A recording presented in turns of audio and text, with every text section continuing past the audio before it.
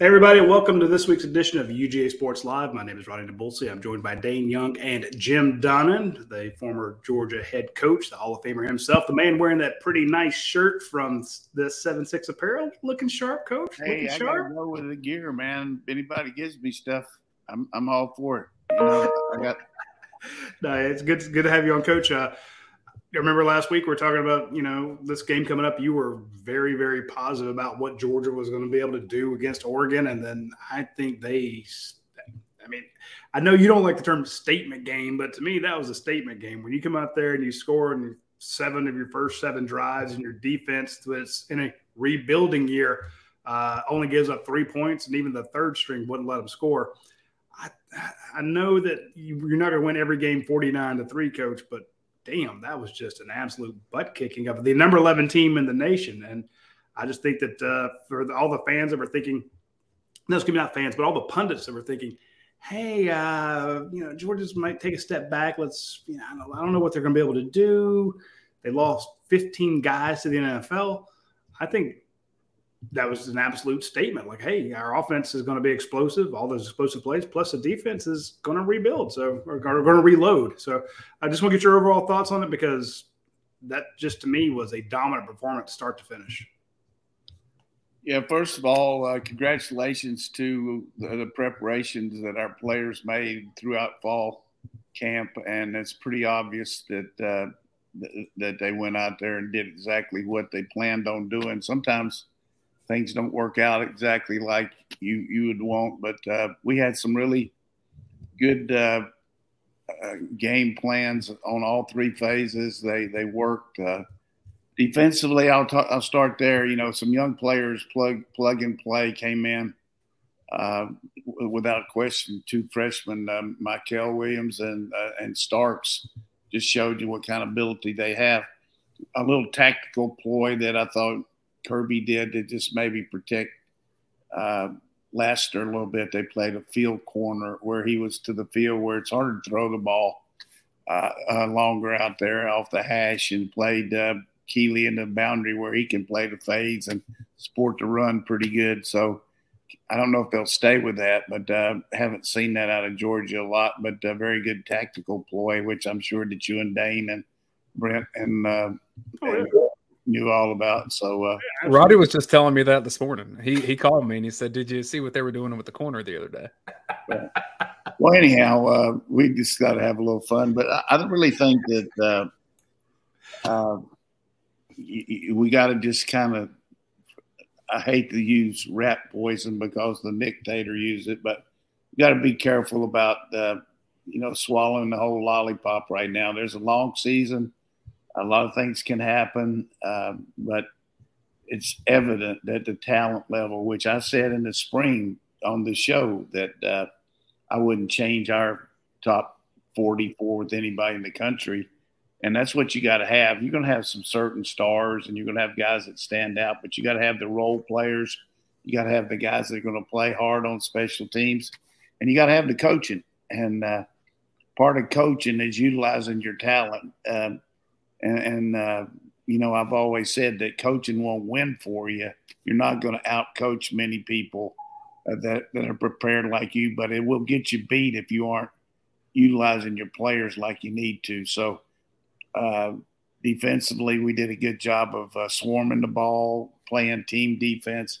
Linebackers made some mistakes, which you're going to see that, and they cut us off a little bit on some of their flat passes, but overall, an explosive team like Oregon that really has the ability to score from a lot of places on the field just couldn't make anything happen consistently. 2 big interceptions, magnificent play by Starks turning his body like 360.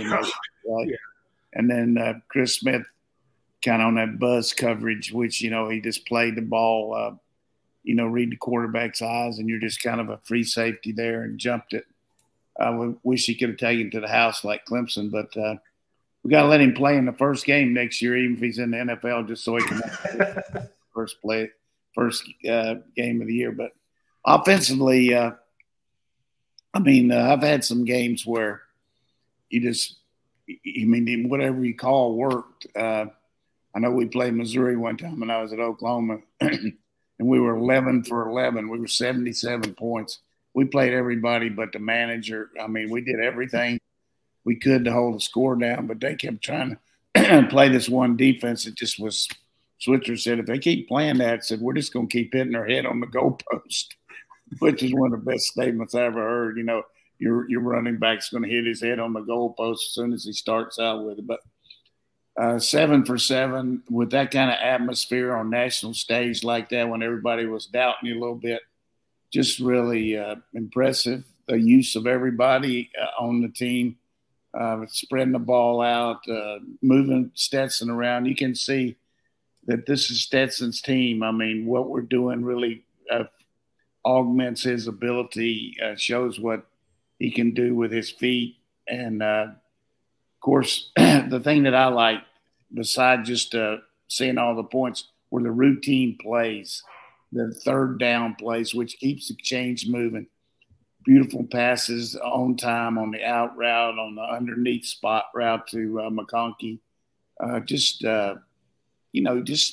got so many good players. You got to be careful about just, licking your lips and needing some chapstick, man. I'm telling you, it's good. But the other part is you got to be careful. 86 for us at Oklahoma after our championship year. We were a better team, and we went down to Miami and fumbled 2 punts and lost, and we couldn't get in the playoffs. Marshall, good Lord, 93, we had so much better team than we did in 92, and we changed our stripes in the championship game and tried some things differently that we didn't do on special teams, and they blocked the punt on us, and, we beat ourselves. But that can happen. We've seen it with the South Carolina game, so let's just enjoy. I read that I looked it up where really I can say it, that 3-2-1 report that you wrote, which was really kind of salient. But the thing that I thought was great was let's enjoy what we got. You got a good team. You can put yourself in the submission in the fetal position worrying about what we don't have. But we got a lot, and you're going to play a team that we're going to be able to handle Saturday, but at the same time, you got to go out and do it. They scored 50 points on Florida last year, and Florida almost beat Alabama. You saw that game, so they're very capable. Hatcher's a good coach. So, but I think overall, just coming into Sanford Stadium as a defending national champion, playing your first game and knowing that you just beat somebody 49-3. So everybody should be pretty fired up and should be a good time on Saturday. Any thoughts, Dayne? No, Dayne has no thoughts. Fine. My thoughts are that's okay. Maybe my internet's like buffering here. I'm just sitting here thinking about like Stetson Bennett is one of the best players in America. And how crazy that statement would sound at the beginning of last year or the year before or his recruitment or all of that. Like, I'm even seeing already that I think it was Jim Nagy from the Senior Bowl saying we need to stop talking about Stetson Bennett as this underdog story and we need to start talking about him as a NFL prospect. And that game that he played, and it was the whole team, it wasn't just Stetson, but the game that he played was marvelous. And if he does that all season, it's going to be one of the best quarterback seasons at Georgia ever. Well, one thing you can see about NFL, we'll just have to see, but he's got the arm and the quickness, and he's got the savvy to make a team maybe not the first time, but a guy that can come in. You look at Russell Wilson's size. They're talking about Bryce Young. He's bigger than Bryce Young. So, but we'll go over that story later. But the other thing I thought was really good is the way we plugged and played our offensive line. We've talked about the issues of establishing a starting five, but if you can play a game with that kind of pressure and with those different kind of situational type deals, and put a guy that's in there and not be too concerned about, life or death on every play because we were rolling. It really gives those kids some confidence and gives them a chance to see that if something happens to Jones, McClendon can go over to the left tackle. And so all of a sudden if something happens to Radledge, Willock can play right guard beside left guard. Truss continue to play. I was glad to see him. He showed a little emotion on that one touchdown where he ran into the end zone and grabbed whoever caught that pass. But, I think he just starting to get his niche with our team. And it's going to be good to see him really cut it loose because he's got a lot of talent and a lot of leverage. So, but it was pretty obvious when you saw that offensive line in person as we have and at the game, massive. And then you add big 6'8", 270 on Marius Mims out there too. And then you add big old and then Brock Bowers, who's this human wrecking ball on the blocking. The other thing I thought was really good was the way A.D. Mitchell and McClendon, the McConkey blocked on the perimeter, and we didn't get any holding calls. Usually when you run that many bubble screens or tall sweeps and stuff, those officials are right there, and any kind of little grab, they're going to call it. But I thought they let them play pretty good, except for that one ref on their side of them who was must have had a few two shooters the night before because he was 3 or 4 steps behind every play. But it was definitely a butt kick, and I felt bad for Coach Lanning, but he's on the other side now. I mean, it's like when Attila the Hun, one of his best generals, left him and went to the other side. You don't feel sorry for him. You got to kill his ass. So, and Dan Lanning's going to bounce back. I think he said that Kirby Smart told him, "Hey, my first year we went to Ole Miss and I got beat 31-0 at the half, and he lost to Vandy, and that Nicholls State game was super close." Dan Lanning's that Nicholls State, man, good Lord, I was thinking about that with Sanford coming. Can you believe if old that transfer quarterback from Virginia goes in there on 3rd and 8 and makes that play, or they gonna get the ball back? And they're going to win the game. That would have been just a disaster to lose to them. Well, to the point that both of you made about how Georgia fans really need to savor and enjoy what last year was and what this team is and where this program is, you don't have to look further than Clemson on Monday night to say they've taken a step back. It's so hard to stay at the top. And could Clemson go and win a title this year? I'm sure that's possible, but I didn't see it based on what I saw against Georgia Tech. And it's hard to stay up there, and Georgia's up there. Yeah, Clemson set a high standard, and then they dropped off. And I think Tech's improved. They got more athletes. They seem to have a little better sense of direction on offense. But, Clemson just can't make the big plays that they were doing so well with Lawrence and those pro receivers that have left, and the really good back in Etienne. I mean, they just didn't look well oiled, but at the same time, it's the first game, and let's be serious. I mean, their schedule, they should roll. So, but we can't worry about the Clemson Tigers or the Georgia Tech Yellow Jackets. I just know that was good exposure for Georgia Tech to be on Monday Night Football. I don't think they'll be on anytime soon. Coach, you pointed out how good Georgia looked in that, not to get too far ahead of yourselves, but the thing that stood out to me was how much more physical Georgia was. Georgia had better players. Look at the recruiting rankings. That's unquestioned. You said, you wouldn't trade Georgia's first 44 for anybody in the country. You got better talent, but it's not like those players are just using pure athleticism. If you go back to that Ladd McConkey touchdown, and A.D. Mitchell is absolutely pummeling some poor Oregon cornerback. He knocks him to the ground. Then while he's on the ground, he knocks him out of the field of view.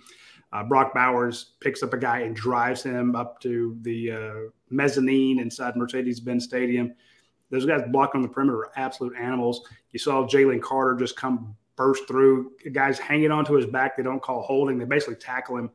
Just physically was unreal. And then Oregon had 22 busted tackles. Now, part of that's just, hey, Dan Lanning's coaching him up to be better. He's got him in the right position, but those guys just didn't make the tackles. But part of that is when your running backs are breaking tackles, heck, even your quarterback is faking a guy out of his shoes. Ladd McConkey's tough to catch. Darnell Washington's jumping over people and knocking guys to the ground. There was just a physical nature of this team that, to me, outshined what Oregon put on the field. And you want to have that great talent, but I think this team has a physical edge. They're mean, Coach. They're tough. Yeah. Well, one of the things that continue to bring up is the competition level at practice. Good point. We don't take any days off. I mean, we do a good job of understanding what the task ahead is, and they cut back and all that. But daily competition, and you see some people losing their jobs. I mean, Bullard jumps in there ahead of Poole. I would have never thought that, but based on performance, Bullard played more than Poole did. Here's the deal. You don't have it made at Georgia. I mean, you got to go out there and continue to play good and improve. Jordan Davis is a tremendous example of that. When he was an early guy, he was overweight. He worked on the scout team. The coaches saw the scout team film, the way he was working, and saw his potential and thought about, wow, we can use this big guy inside maybe for a few downs to plug it up, and it worked. And that's what Kirby continues to tell his team, is if you do what we ask of you, then you're going to have a chance to be a contributor on this team. And I thought, again, for the people that missed the watch-along show, I brought this point up that usually you take 70 on the road, SEC, non-conference game, you can take whatever you want to. Kirby took most everybody that even worked through fall camp. I think they took 94 kids. Now, all of them certainly didn't play, but just the idea that was a reward for helping our team get ready. And in their own way, those scout team guys know that they helped our team prepare for Oregon. Gunnar Stockton did a good job emulating Bo Nix. He'll be another quarterback this week, and he'll learn about it just like Vandergrift did last year. So, and Stetson Bennett has had a history of doing that stuff. Matters. Yeah, it helps. I mean, the thing that helps you as a scout team quarterback, and I had to do that my freshman and sophomore year at NC State, is you go in there and you study the other team's offense and you see why they're doing things, and you go off these cards, but you learn about 10 or 11 offenses beside the one that you know is your team. So you see different kind of route combination, different kind of running, blocking schemes, different kind of protection schemes, different ways to maybe make fakes and all that, and it just enhances your quarterback skills. It's really invaluable. I tell you, it's a good way to develop yourself as a quarterback. The other thing is to develop rapport with your team. I had someone tell me, do you realize that other than Warren McClendon, every starting offensive lineman at Georgia right now was on scout team with Stetson Bennett? Even our left tackle was he there then? Yeah, that's. I didn't fact check this, but this is what I was told. Third or fourth year for Jones. Is Broderick Jones in his fourth year or third? Third. So I don't think he was here for that. So I'll fact check that one on. But the rest of it's pretty true. Yeah. Well, another guy that was on that scout team with him back in the day, or at least when Stetson Bennett was first here, was Robert Beal. I forget how long Robert Beal's been here, but I thought that was kind of neat. But Coach, I want to go back to your point about these guys. Maybe we saw Mykel Williams get in there and start. We saw Javon Bullard start, and we asked specifically about Javon Bullard, and multiple different people on the team players have said he's the toughest guy out there. And Kirby Smart said, look, this kid is physical. He plays bigger than he is. Kirby's mentioned twice that he's a little smaller than what he would like, but it's that physical nature that had Javon Bullard out there. But it was just interesting to see Bullard get a start, Mykel Williams get a start. Malachi Starks had the most snaps of anybody on the team, the most tackles of anybody on the team. That ridiculous catch that you pointed out. Smile Mondon got a ton of reps for the inside linebackers. I thought did a great job. I just want to reemphasize the fact that what you said about the fact that nobody has a starting job locked down. Doesn't matter who you are. Jackson Williams coming in, and I thought we'd see him, maybe second, third quarter, but Michael started the game, Coach. Yeah, Jack. I mean, Kirby's talked about his work ethic and the fact he was here in the spring and really worked himself in there. He's very talented, but I had a chance to talk to Will Muschamp when I was talking to him about watching his son play up there at Baylor. I was up there for another issue up in Chattanooga, and we were talking about the kid playing up there for the same coach that he played for in the 9th grade down in South Carolina. But I was just kind of heeing and hawing, and then I said, well, what about these safeties? I mean, tell me about Starks. What do you think? He said, Coach, this guy's special. He said, you just don't see many guys like that can run and hit and jump, and said he's going to be something. And he was right. I mean, we knew that. Radi and I watched him play down there last year against Gunnar Stockton. The thing I like about him is, boy, as good as he played and the way he did everything, can you imagine the feeling that this kid from Jefferson, Georgia, always wanted to go to Georgia, runs out on that Mercedes-Benz Stadium before that first kickoff? I mean, that pride issue takes over too. I think that really helps you be even better players because you're playing for people and for the people of states you love and for your. It's just a different thing. I mean, I can't really get it across about how the feel is to be a part of a team that hey, to say I'm on the Georgia Bulldogs. I mean, it's a huge deal. Yeah. Well, Kurt, you mentioned actually living out your life dream. I want to mention a new sponsor we have here at UGASports.com. It's our friends over at My Perfect Franchise. This is a guy named Andy Ludecki, and Andy has been in the corporate rat race for many years. But 10 years ago, he got out of it. He said, okay, I'm done doing this. I'm done being the, working for somebody else. I want to work for myself.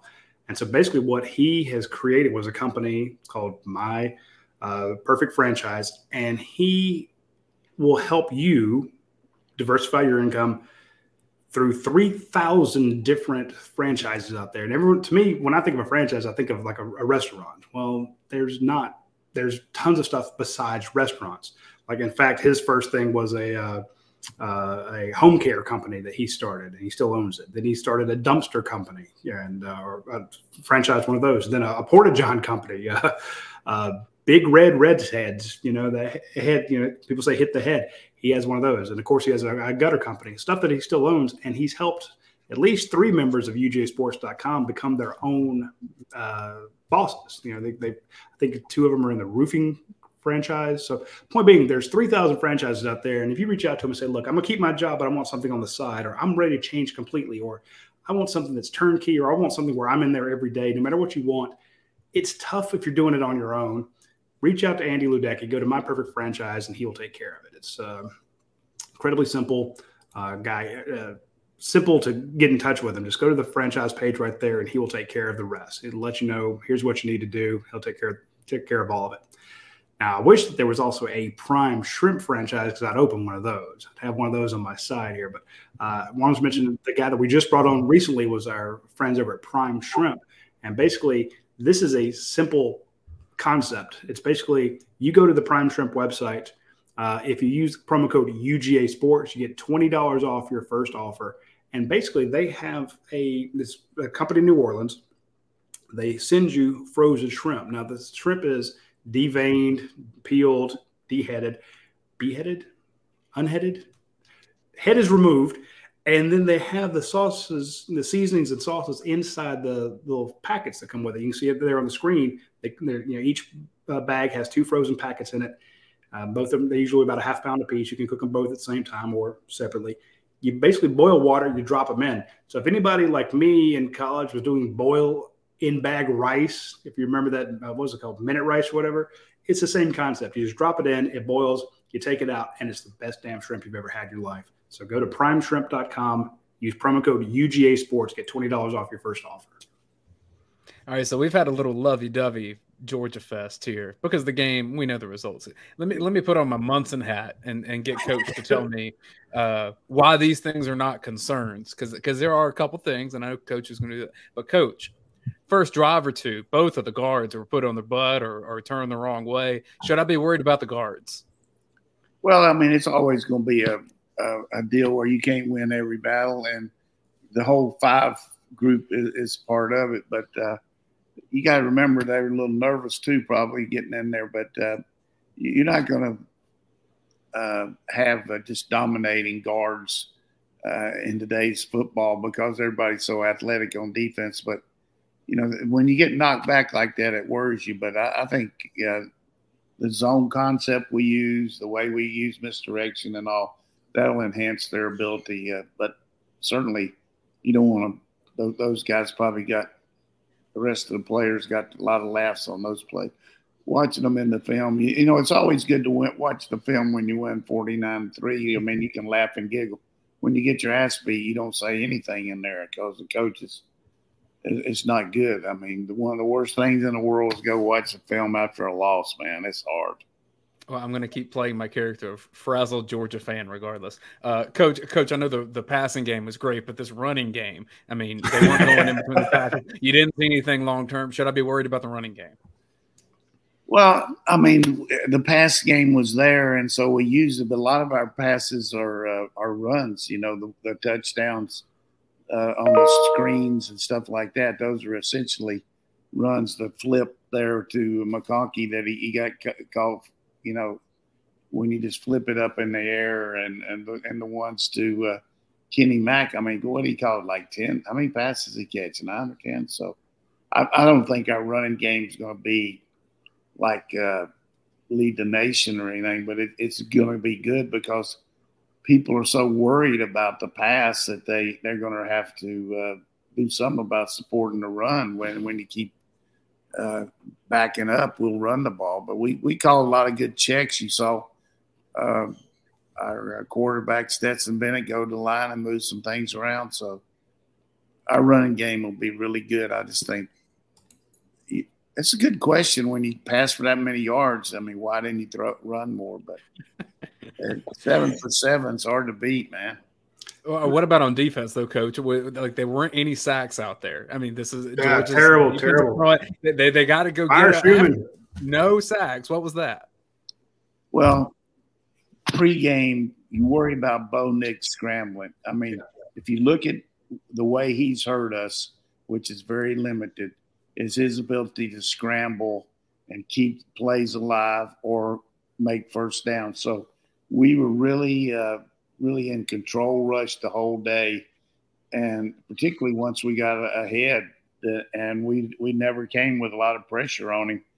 And most good blocking teams that throw on rhythm like they do, even if you don't touch them, they'll get rid of the ball because it's a timing thing from the shotgun. So it was an issue. You'd like to see him sack them, but 3 things: they're worried about him scrambling, the fact they throw on time, and we ran very little pressure to really augment the pass rush. So that's the 3 reasons why we didn't, in my humble opinion. That's a good point. One more. I'm gonna sneak one more in here. Oh, you got one? You have one more complaint? Linebackers. I got one more. So the linebackers, they look super fast. I know they're young, they're good athletes, but I mean, Coach, they were stepping in the wrong direction. They were all twisted around. Should I be worried about these linebackers going where they need to? Yeah, I mean, that was an issue. I mean, we talked about it a little bit on the walk along about that's your assignment. I mean, and the hardest position to play out there. To me, you got to play inside run. You got to play the pass game. You got to play perimeter. Very tough position for backer, and it's an instinctive type deal. And you saw flashes from everybody, but lack of experience hurt us there, and the fact that they were probably a little nervous and playing against some good players. So we don't have near the cohesion with the front seven that we had before, but you take 5 or 6 missing pieces out of it, then somebody even asked me, which I thought you were getting ready to say, what about Jalen Carter? Why didn't he? Yeah, he's terrible too. More, realistically, if you are on the other team that you're getting ready to play and you watch that film that went out viral, that Twitter where he jacked that guy's jaw up and turned him around and then went in there. I mean, the coach is giving you the scouting report and telling you to do this and said, yeah, coach, I'm going to do that. Yeah. I'm going to get out there and try to knock his ass around. Look, the guy is frightening. I mean, he's just when you get in line and you're doing one-on-one against him and they got lines and everything, what those kids that are in line are doing is they're looking around to see when he's up next, and then they're tying their shoe and doing some stuff. So they're not the next guy that's got to go one-on-one with him. I mean, he's an assassin, man. I mean, he just destroys you. And he'll be just such a force for our defense because everybody's you got to game plan him. You got to figure out how we're going to handle this guy. If we assign 2 people to him, or we're going to slide a protection, have a back chip him, but he's a monster. That's when you see all of a sudden on Friday night, Coach, a lot of those guards, maybe a center or 2, all of a sudden has a mysterious case of food poisoning. You're eating what everybody else ate, but all of a sudden Saturday morning you don't feel so good. So I could definitely see that. You always hear that word from the selective trainer, amoebic dysentery. Exactly. Speaking of going straight through a goose, Georgia's offense went straight through the Oregon defense. And I want to ask you this. We saw a lot of explosive plays. When you go down the list of the long, in the stats sheets, folks, they'll say this player had this many catches for this many yards with a long of, and you see 28 yards, 19 yards, 29 yards, 27 yards, 35 yards. It's just, I'll read out in a second there. But, Coach, a lot of people are very excited about the offense, and I really want to know, was this all Todd Monken? Because I was thinking Mike Bobo's over there, Buster Faulkner's over there. There's 32 years of offensive coordinators on that staff. How did this Brian McClendon's over there. He's done it before. How did this offensive game plan come together? Well, what happens is, the 2 people that get the credit and the blame are the quarterback and the coordinator. The thing about it is the coordinator certainly got to make the calls and keep it flowing and everything. And Todd does a terrific job of that. But in setting up a game plan and getting ready for the week, you articulate to the staff, what your general thoughts are, and also the head coach does too, about what we got to do to win. And then people have segments of the thing where the usually the offensive line coach will figure out and study their down and distance on short yardage and goal line short yardage and give a list of those plays that he feels like would be the best to him. Dale McGee might take the red zone defenses and talk about and maybe the coming out defense is what we might do coming off the goal line.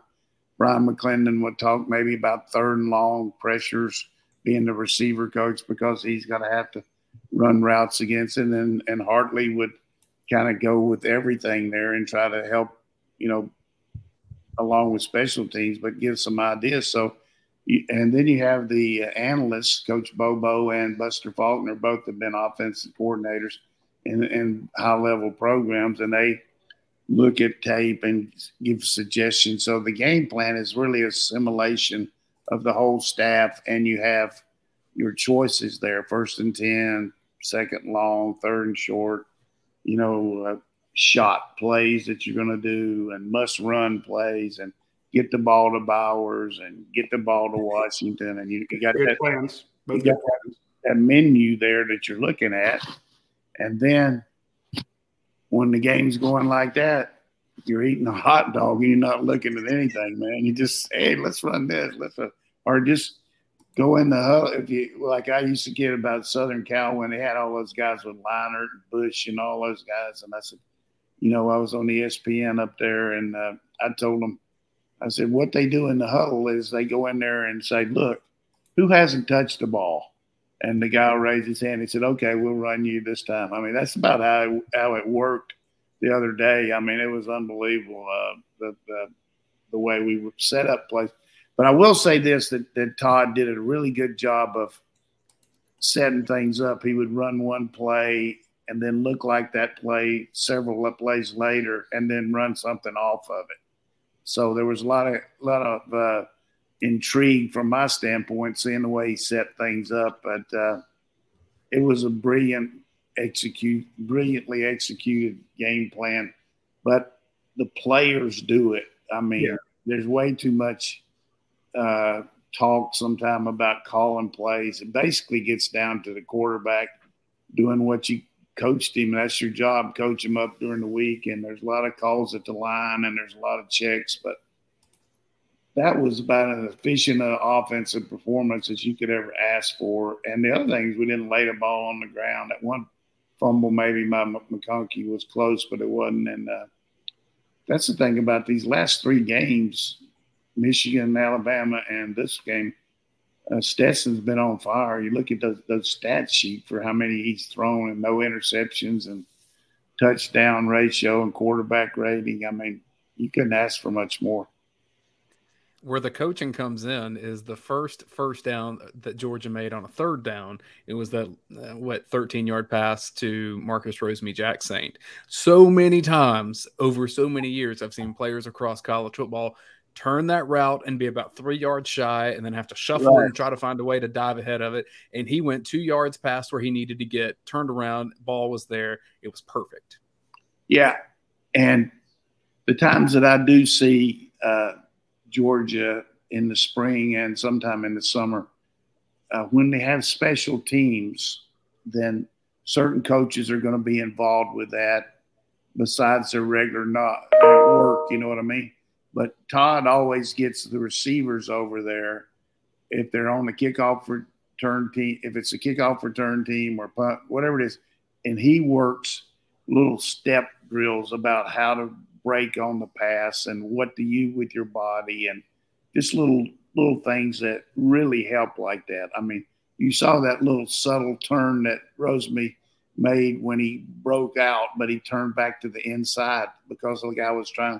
It's just – yeah, I didn't see that. It's just pro coaching. I mean, it's just technique to the max that and I'm sure that BMAC has really enhanced that too because he's a very good technique coach. But he's involved in the punt team, so he's down there helping the gunners cover and stuff like that. But and then at the same time, Coach Schumann's over there with the different defensive players that aren't on the team, and he's going through some drills or some things like he might be over there just working the safeties, breaking off the hash on cover 2 or getting the linebackers to learn how to buzz up in the A gap and then back up, or taking a defensive end and showing him how to run a zone blitz and back up and play the ball in the air.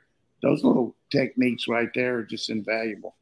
Well, Roddy was telling me that on the phone this morning too. So, I mean, This is on top of it. This is all redundant stuff that we've already talked about, Coach. They coach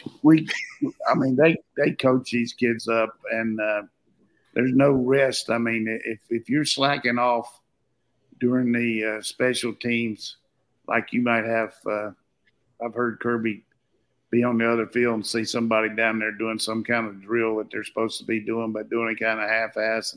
Hey, let's head it up there on field 3. Get it going down there. You know what I mean? We've heard that. It doesn't. You don't want to have that. I've had people ask me, what's Kirby like, this, that, and the other, and I'm just like, look, a perfect example is I've heard him eviscerate Keely Ringo, Richard LeCount, Jalen Carter, Andrew Thomas. Who it doesn't matter who you are if he doesn't. And he said yesterday, I thought this was a great point. He said, you don't need motivation if you have standards. And I'm like, oh, geez, that sounds like a really cliche. Oh my God, that's genius. That's a great philosophy. You don't have to have a gimmick if you're just pushing everybody to keep up the standard.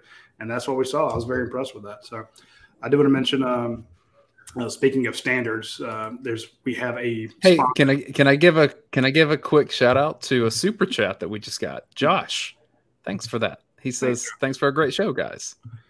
Josh, Josh. Where's he from? Yeah, tell us where you're from, Josh. I do want to mention, you were talking about the standards. We have a partner that we brought on to UGASports.com because they had advertised with a bunch of other rival sites, and all the customers there, all the readers at the Ole Miss site and the Texas site and a bunch of other sites really loved what they do. So they reached out to us, said, hey, will you try our socks? I'm like, socks? Why am I going to sell socks? Then we got them, and we're like, damn, these are fantastic socks. So the company's called Dead Soxy, DEAD Soxy. So check out Dead Soxy. Use promo code UGASports to get 25% off your order. And they have 640 reviews. It's 4.9. So they are pretty much a 5-star company. It's like maybe one person gave them a 4-star out of everybody else. You know, you see all those 5-star, 5-star, 5-star. It was probably somebody that was upset about Arch Manning. You know, they had the Arch socks. And so when he committed to Texas, I bet that's where that review came from. Stupid sock company didn't work. But the point being, they're just phenomenally comfortable socks. And just want to point out the fact that, you know, they're made from this fantastic yarn. They have the True Stake technology. They don't fall down. And they make them in a bunch of Georgia styles that you need to check out. So if you get a chance, get your new favorite socks over at Dead Soxy. Check them out. Also want to mention our friends over at Akademia Brewing Co. I just want to point out one thing about Dead Soxy here because I really like about it is I got some Jordans here. Look at you. That the Dead Soxy just go in there so good, and just you can just put them up there, and then they feel so good on your feet, and just I'm just telling you, just really good the way they can hang with you. So I'm for Dead Soxy too. I got to get my commercial in there. I love it, Coach. I can't get over the flex. I've got some Jordans here. No, I didn't mean it like I got Jordans. Yeah, you did. I'm just saying they feel good with the Jordans, man. They feel good with any kind of shoe, but you got to make sure when you got a little problem with your feet, like I do, I got a little neuropathy, and those really feel like almost like compression socks, but they're really comfortable. So I would give you my 5-star on Dead Soxy right there. So I probably messed that hold up. I'm sorry. No, that's great, Coach. Hey, that's an unsolicited testimonial. Also want to mention our friends over at the Akademia Brewing Company. They have a new beer out. This thing is hilarious. Where is it? The Always in Trouble lager. And I'm really excited because they make it with Tajine lime. And I have a Tajine lime. It's a seasoning that you put on fruits and vegetables and anything you want. Tajine lime, throwing it on some watermelon or corn is just phenomenal. They made a beer with this rock and roll company or a rock and roll band, and they call it Always in Trouble. And I'm just really excited about it. And we've mentioned before in the past that they're having their Oktoberfest. They're calling it Akademia Fest, October 13th through the 16th. It also happens to be their birthday. So their fifth birthday celebration will be then. Check out our friends at Akademia Brewing Company. I know not all of you can get into the stadium this coming Saturday when the national champions run out and you hear Brooke Whitmire say, here come your defending national champion Georgia Bulldogs. That game's at 4 o'clock. But if you still want to come to Athens to tailgate and everything, go out to Akademia Brewing Company. It'd be a great place to sit and watch the game. They'll have us on the watch along out there as well. And you can try out the fantastic food and beer. Let's get to some questions from UGAsports.com. Coastal VA Dog was asking about sacks like I did earlier, but then he tagged on this, Coach. He said a few occasions Georgia left wide open fields for Bo Nix to scramble to. How does that happen, and how do you fix it? Well, certainly it's hard. You see quarterbacks scramble all the time, and usually some kind of breakdown of the defense. Either a guy falls down, a missed assignment, or you have a coverage that really doesn't have anybody assigned to the quarterback, which percentage-wise against them, that wouldn't be very good because he's going to scramble on you. So we had a couple breakdowns. You heard Kirby in his press conference yesterday. Hey, we got a lot of things we got to fix. And usually speaking, there's plays that when you go back and look at them, say, man, we're really lucky. I mean, if they would have thrown the ball to this guy, he scored, or if this, that.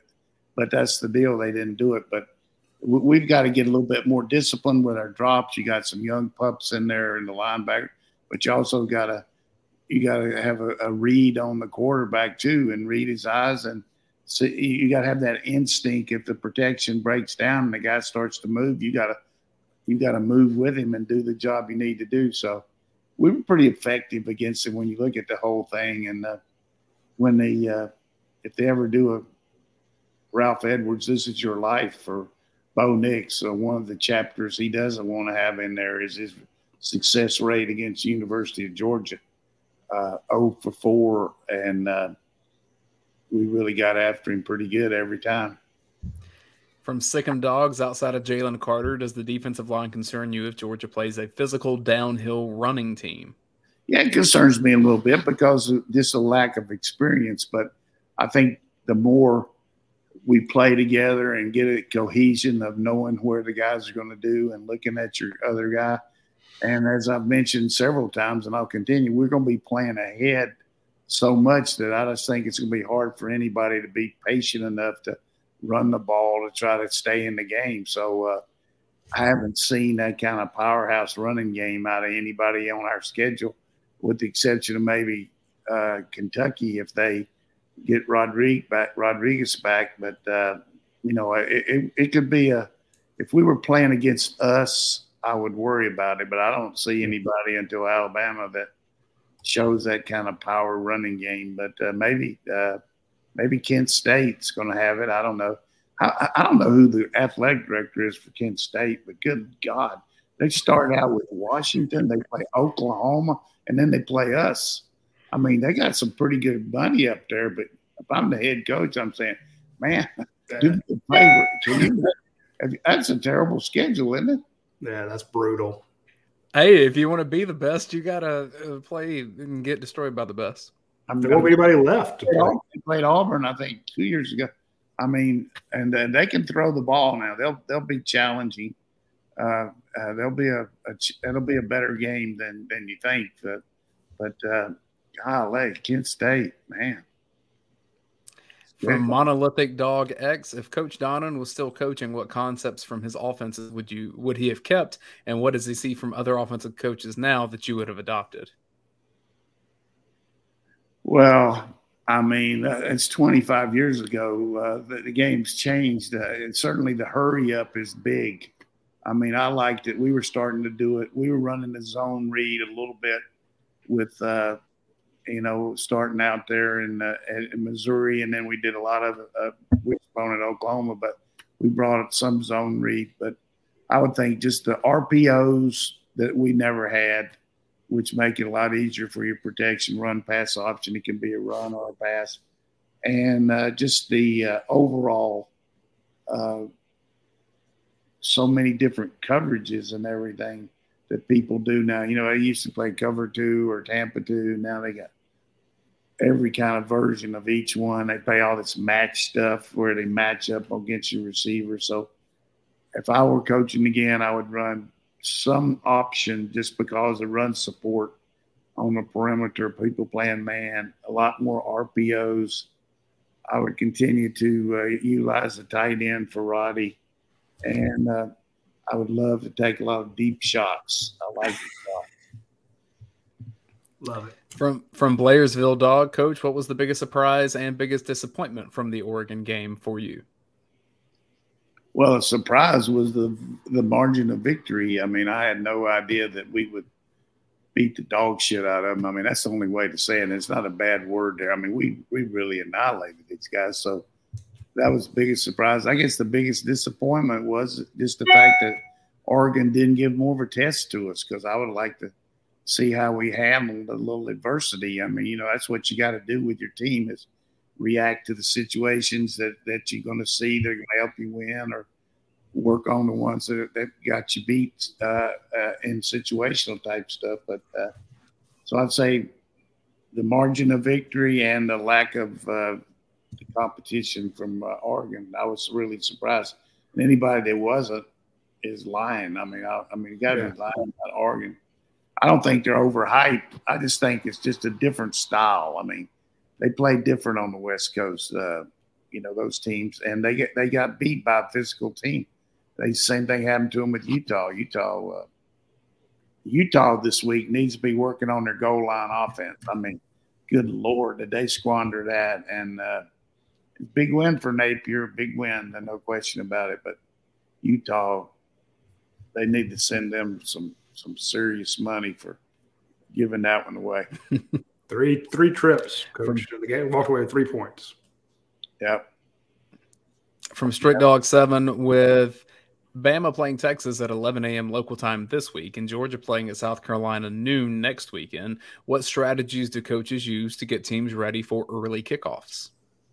Couple things. First of all, you get them up a little bit earlier during the week. Some of these teams practice in the morning now. I mean, that's their deal. We don't, but you certainly start the day a little quicker.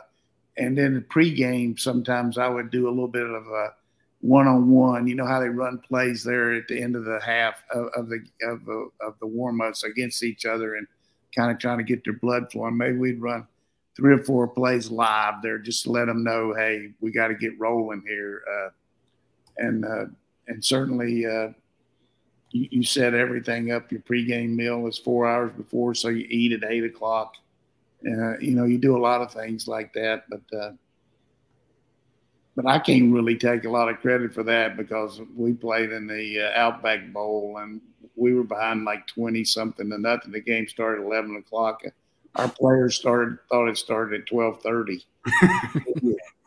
We were awful, but fortunately we came back and pissed Drew Brees off. I mean, we were going to the press conference after the game, and he was named player of the game or something, so he had to go. And he was walking beside me, and the whole time he was just shaking his head. And I couldn't say anything. I mean,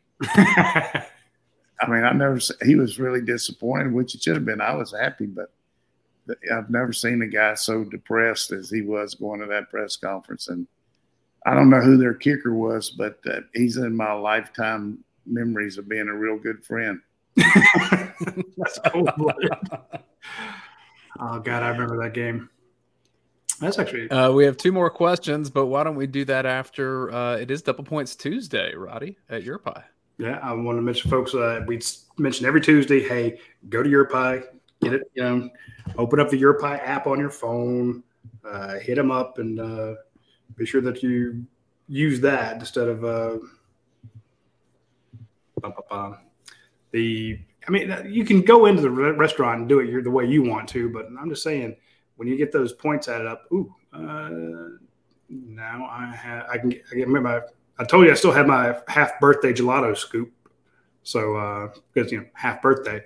But if you want to get the ice cream or pizza or stuff like that, the points add up. So do that quickly. When you do that on Tuesday and do it fast, do it now so you don't forget and go, oh man, it's Wednesday, it's Thursday, I missed it.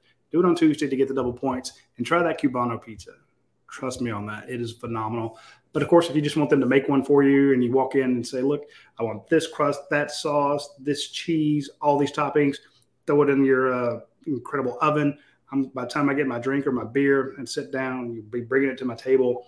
It's a phenomenal concept. And Your Pie is created by Drew and Natalie French, 2 huge Georgia fans. I know Drew was probably on cloud 9 watching that game Saturday. So if you want to support folks who support the Dogs, check out Your Pie. And, of course, I also want to mention our friends at Athens Ford because there's probably not bigger Georgia fans out there than Brian Clower and the folks at Athens Ford. Like I said, when you go out there, there's Georgia stuff everywhere. They're here in Athens. They just celebrated their 10-year anniversary. They're moving tons of vehicles. They actually have a lot of vehicles. A lot of places don't have them.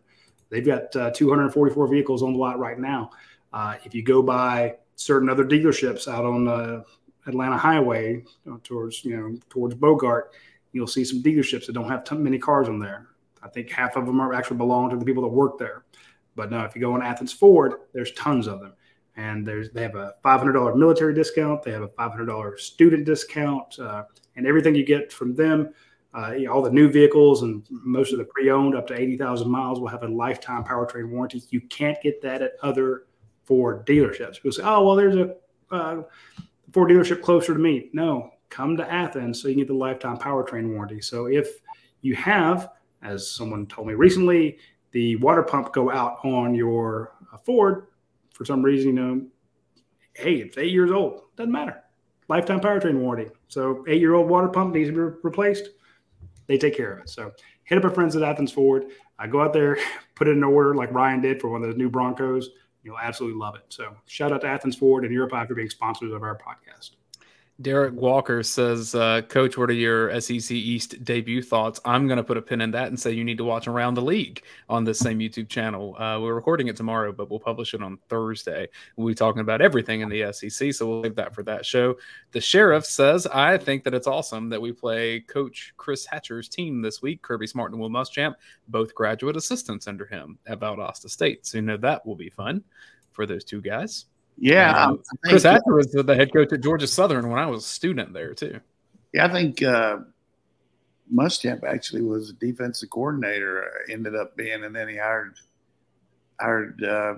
Kirby to come in there. But Chris was coaching up at Kentucky when Coach Mummy was there and Coach Leach, and I got to know him. And he's a very solid football coach. Knows the passing game. He knows the air raid inside and out, and he does a good job of recruiting to that level.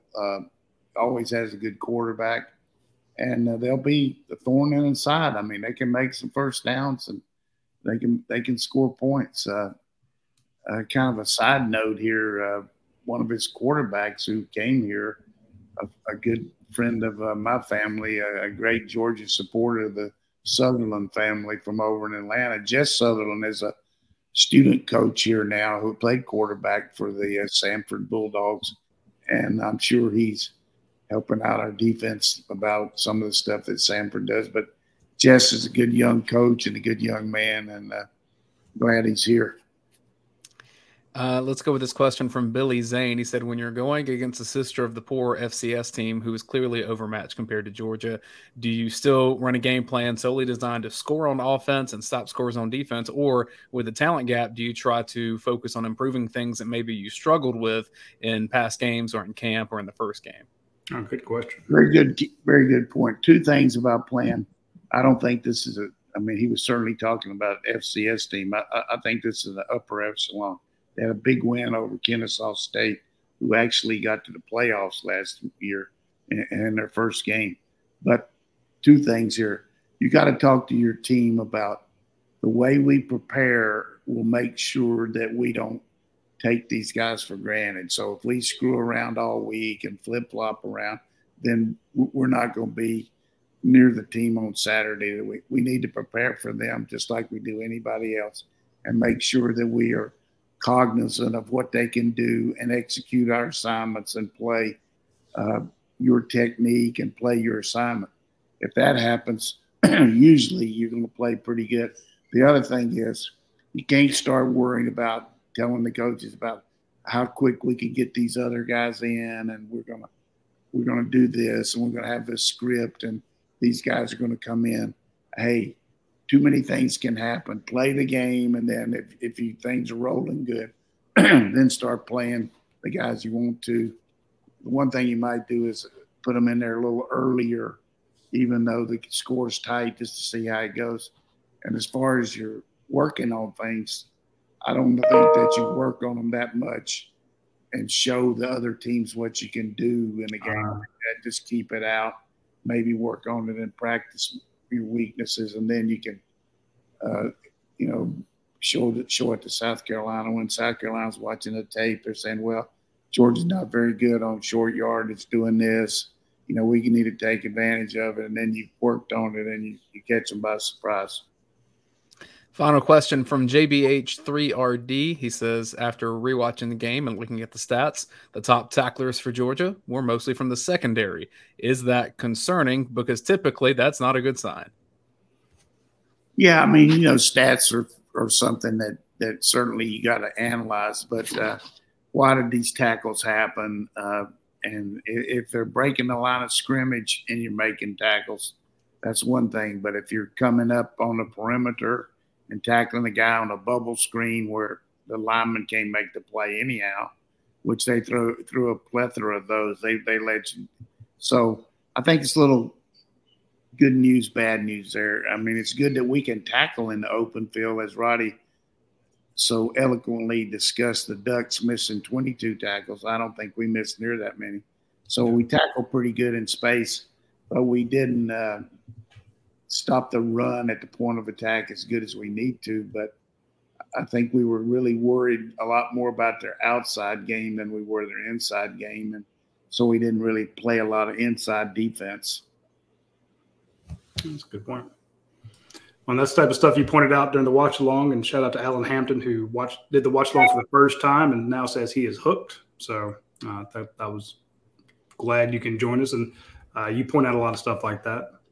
I didn't see you had a question here. It says, Coach Donnan, could Darnell Washington be the destroyer, the most valuable receiver blocker on the offense?